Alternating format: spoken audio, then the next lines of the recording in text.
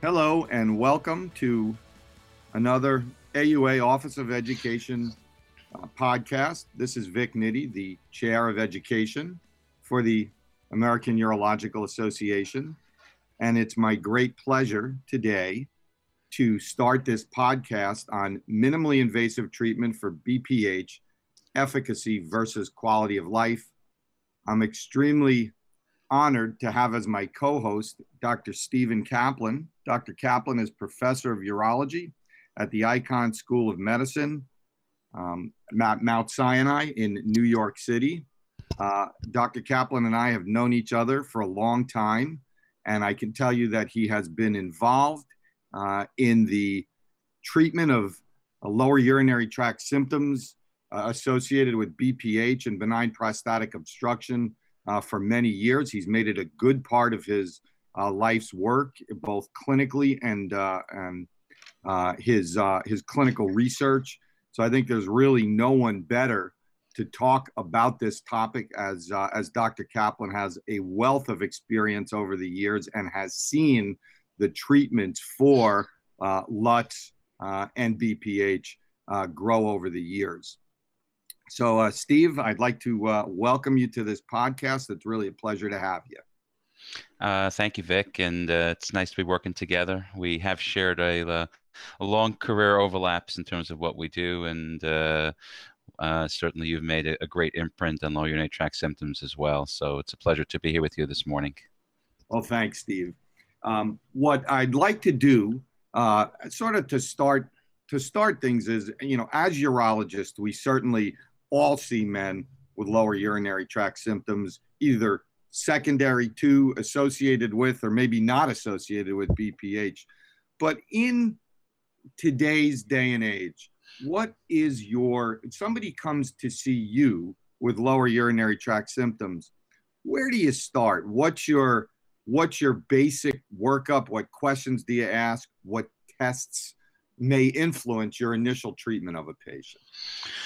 So in general, first thing is we listen, and we kind of try to figure out what's bothering the patient in terms of their urinary tract symptoms and what's bothering them the most, because there are patients who can have a myriad of symptoms and not bothered by it, and there are patients who may get up once or twice a night who are miserable.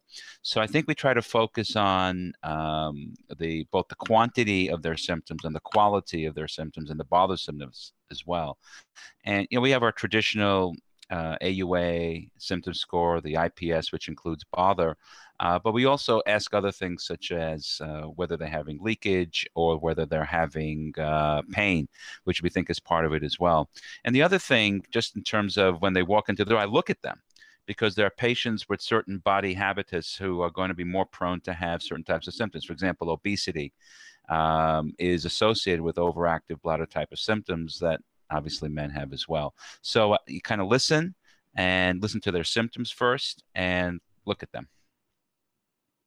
Any initial tests that you do on that first encounter? Sure. So what we do is in querying them, we want to find out whether or not there are certain dietary things that could bother them. So as we know, caffeine, diet, alcohol, stress is a major issue for patients, particularly where you and I live in New York. People walk on the street and they get a little stressed. So that can certainly have effects as well.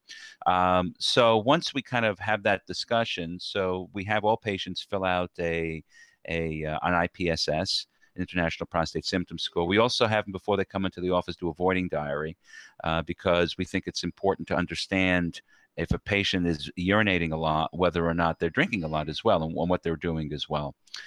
We examine them, and we do a kind of a check whether or not they're retaining any urine in terms of palpation. We also do a post-void residual on the patient. We examine the patient in terms of their prostate, not because that is necessarily it's more to rule out things, whether or not they have a nodule or things like that.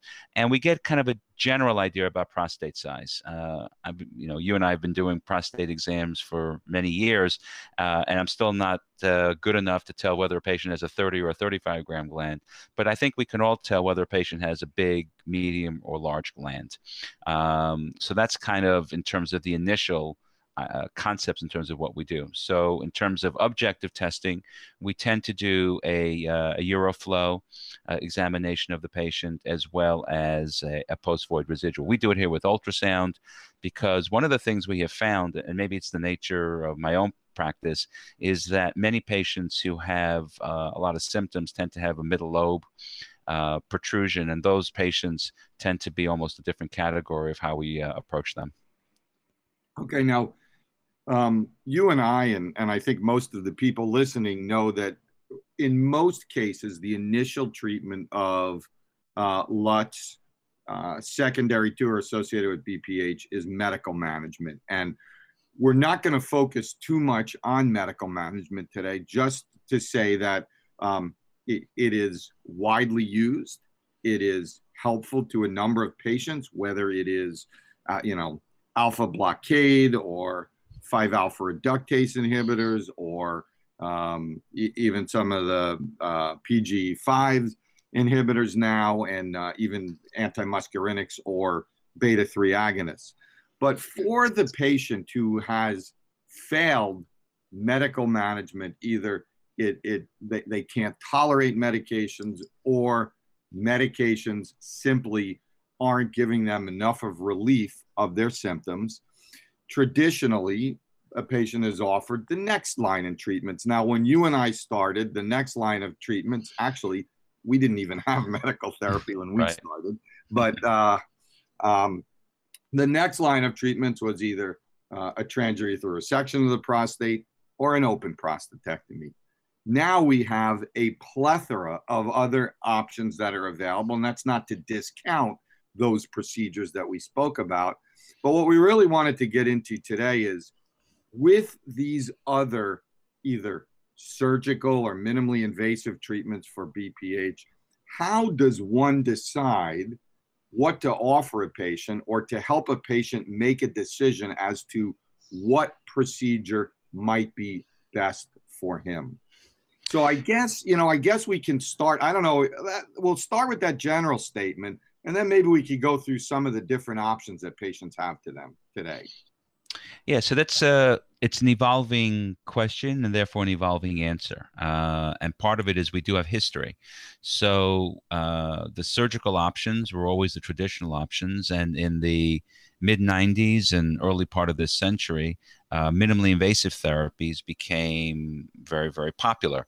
And they varied from things like prostatic urethral stents to thermal therapy using microwave, and the Tuna device, which uses radio frequency heat ablation. And there was a lot of excitement initially. A lot of folks offered that to patients, and the long-term data with that was not satisfactory. And there were a host of other factors that made those kind of procedures less used, and frankly little used. Over the last 4 or 5 years, there's been kind of a renaissance, if you will, in minimally invasive BPH therapy. And there are two that are commonly now available, something called the UroLift and Rezūm, which we'll talk about in a few minutes. And they have at least been able to be offered to patients. I think at the end of the day, when I have conversations with patients who fail medical therapy, and there are certain patients who are good candidates for UroLift, some for better candidates for Rezūm, and we'll talk about that in a moment or two. It depends on the goals of the patient, because there are patients, particularly if they want preservation of sexual function, particularly ejaculatory function, may want more of the minimally invasive therapies. And there's some patients who say, you know what, I want one procedure, one thing done, and I'm over it. And they tend to be the patients who opt for the surgical therapy.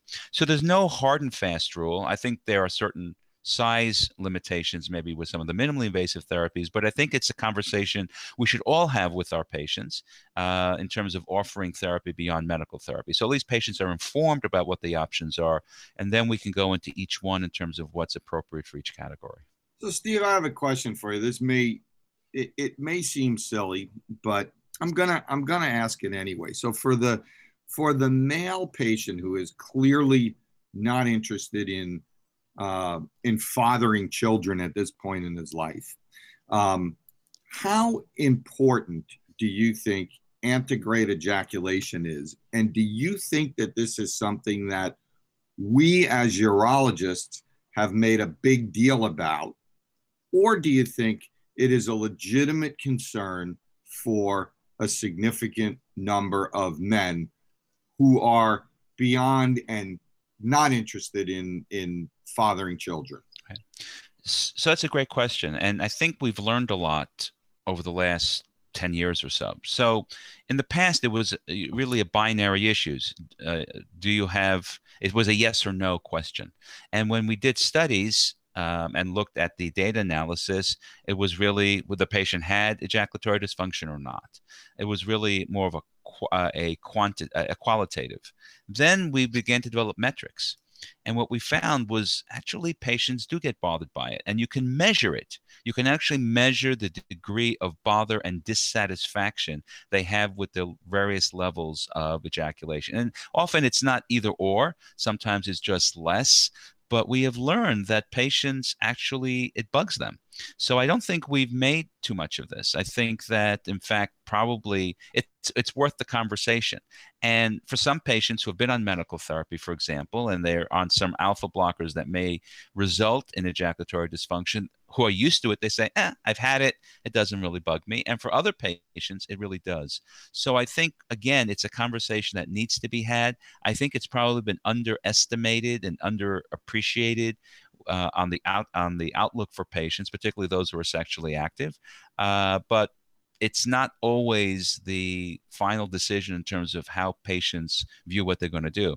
And I think also there's a lot of, if you will, misinformation in the public, not by us, in terms of what they think of sexual dysfunction. Because right away they think it's erections.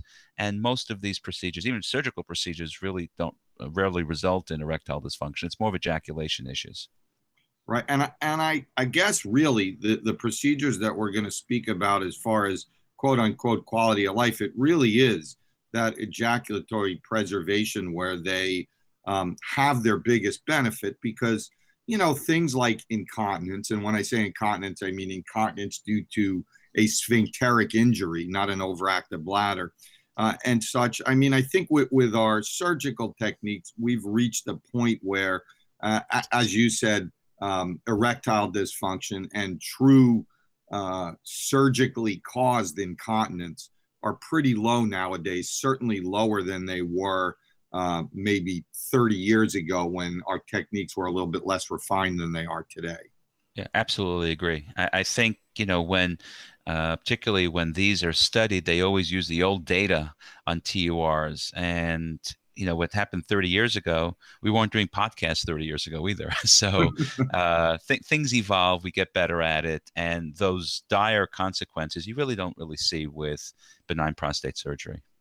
Okay, so let's go through some of the different therapies, and we'll set this up as sort of a when and how, the objective data, durability, and challenges with each of the different therapies. So let's start with UroLift. Tell us a little bit about that.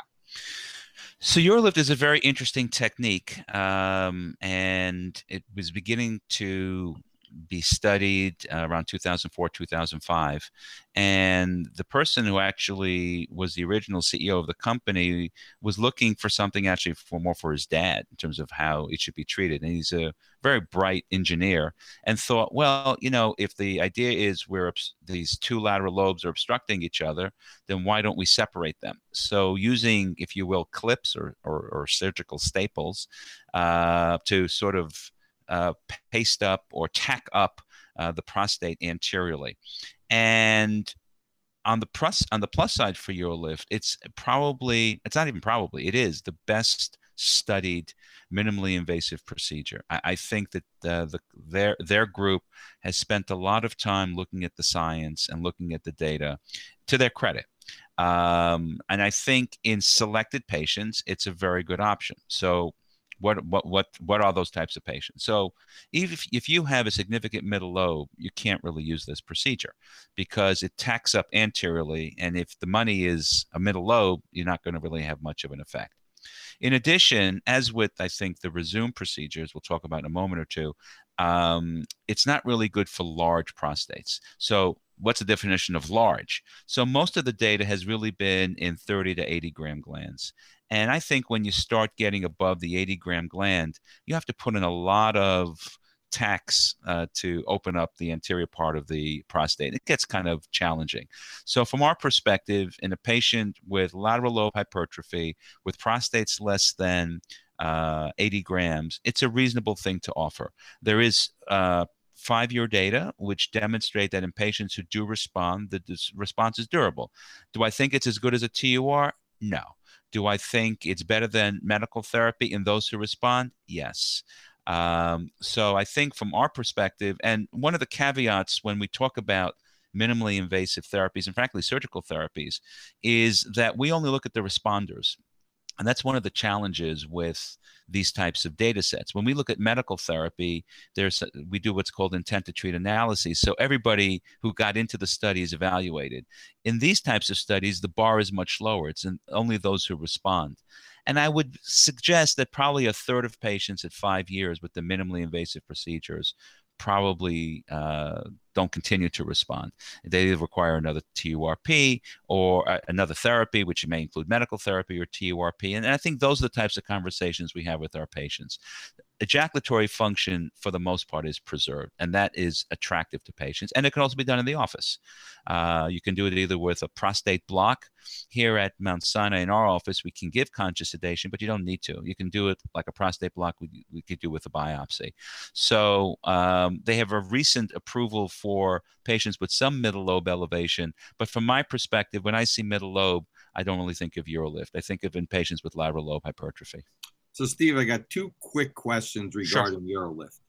Number one, if one did go on to need further therapy, now you have those little metal tacks in there, is it a contraindication to use any sort of laser therapy with that metal in there?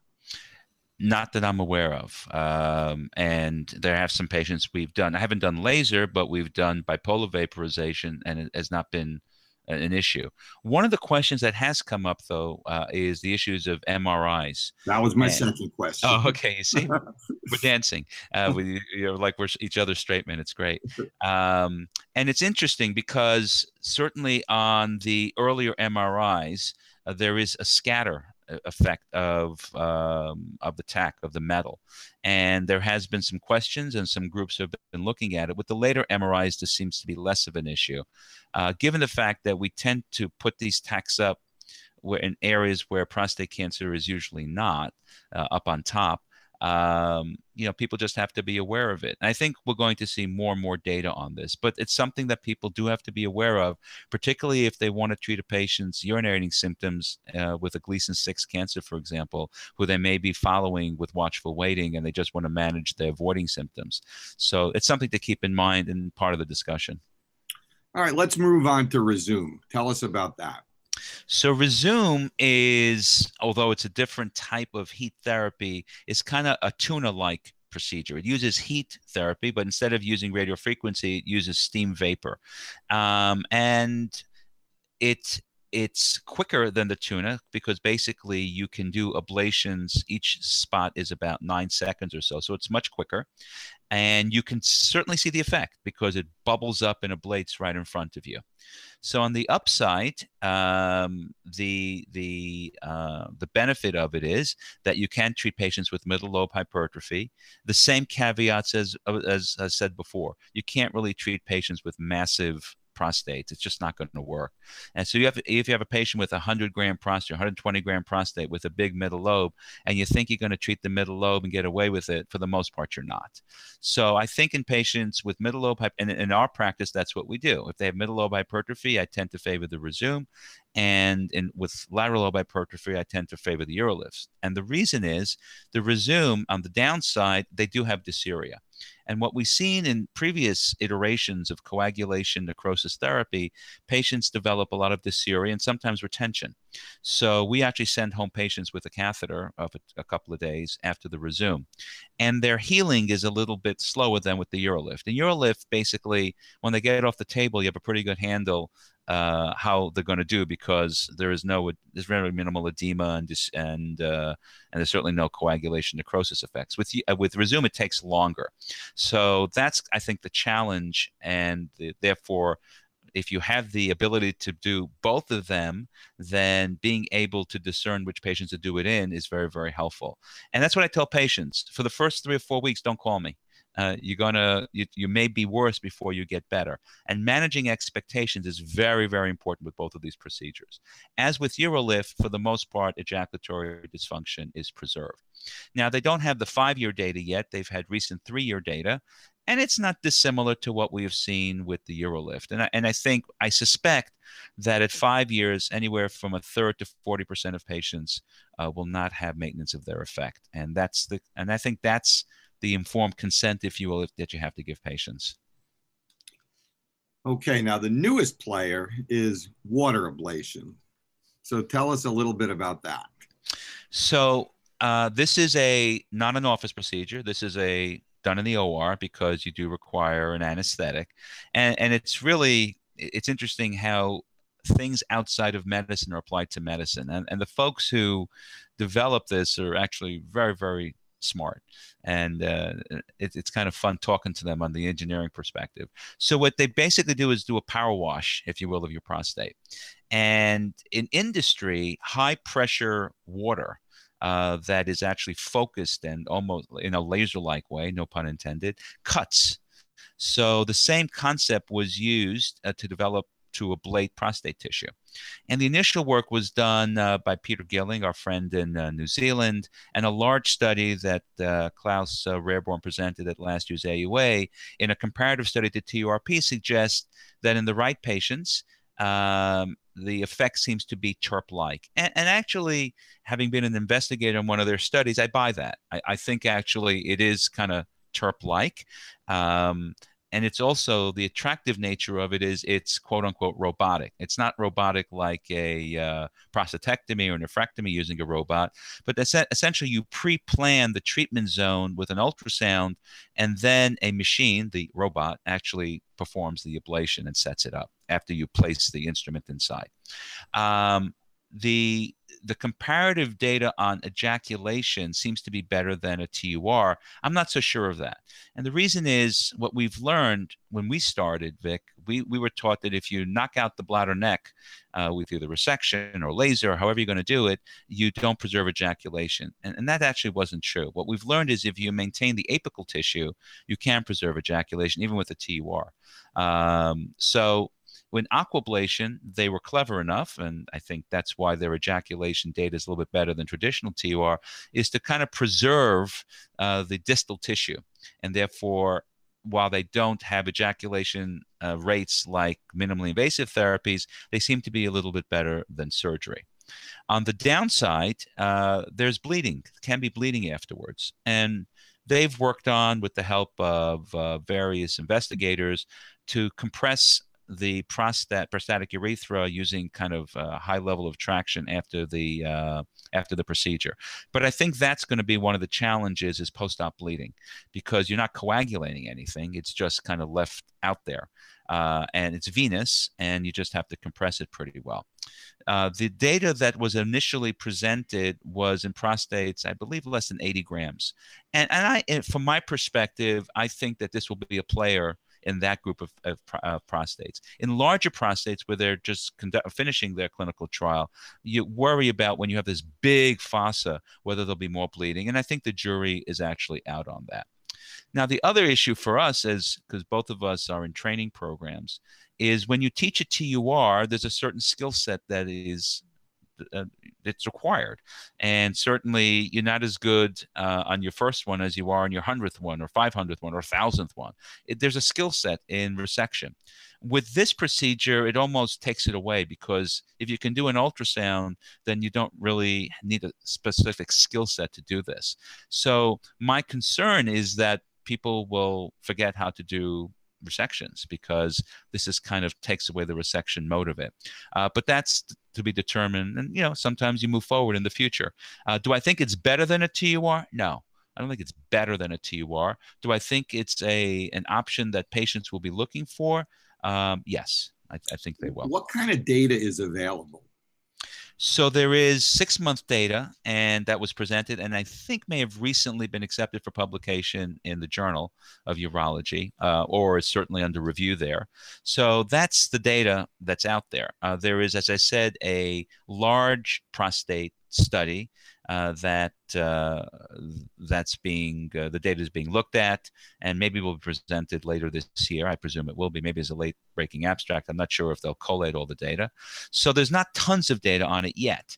There's some preliminary data that Peter Gilling had published, but the pivotal study is a 6-month. Are there patients who've been followed for a year? Yes, we just haven't seen that data yet. And it'll be interesting to see durability. I suspect it will be as durable at 1 year as a TUR.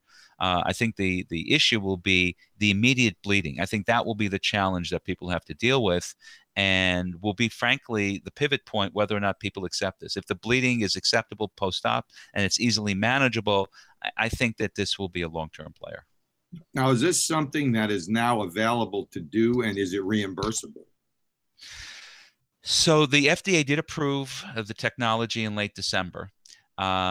It's not the coding is evolving, I would say. So I think probably for 2018, each case you'll probably have to deal with reimbursement. I think eventually they hope to get a code above TURP because of the more complicated element of it, and they hope to get a codes more consistent with and equivalent to cryotherapy, but we'll see. And I think eventually it will probably be a reimbursement more than a TURP, but how much more we don't know. So for this year right now, it's under that kind of cloud, not because there's anything cloudy about it, it's just because it's new. And they're going to work together with practitioners in terms of getting reimbursement. I think they're committed to doing that, but I think 2018 will be one of these transition years. I think they'll have a much better idea in 2019. But the procedure and the technology is FDA approved. Okay, so our last therapies to talk about are lasers and bipolar resection, and maybe at least for part of this we can focus on some of the things we can do with those two technologies that can potentially limit morbidity. So for example, prostate incisions, median lobe only resections, those types of things, and then just lasers and bipolar in general. Right. So that's a great question. And interesting enough, we're presenting our data at this year's AUA looking at middle lobe only TURs. So in patients with large middle lobe, and we measure that there's a parameter called intravesical prostate protrusion, which is how much this middle lobe sticks into the bladder. And when it's more than a centimeter, we find that just resecting that piece is generally results in data almost as good as a TUR in terms of the voiding, and virtually eliminates ejaculatory dysfunction. So in a sense, we get a bigger bang for the buck than we do with the minimally invasive therapies, because we're physically removing that tissue and yet preserving ejaculation. And whether you do it with the bipolar or with the laser, I think it depends really who does it, as opposed to the inherent technology. So I think there are certainly things to decrease morbidity. There are different lasers out there, and I've become to strongly believe, and I think we've seen this with other aspects of urology, that it's less important how it's done and much more important than who's doing it. And somebody's done 1,000 or 2,000 lasers, their data is Peter Gillen can do my Holmium, or Alex Day can do my green light, and they'll do just as well as me doing a bipolar on them or on you. So it really depends more on the right indications to do the procedure, and who's doing it in their experience.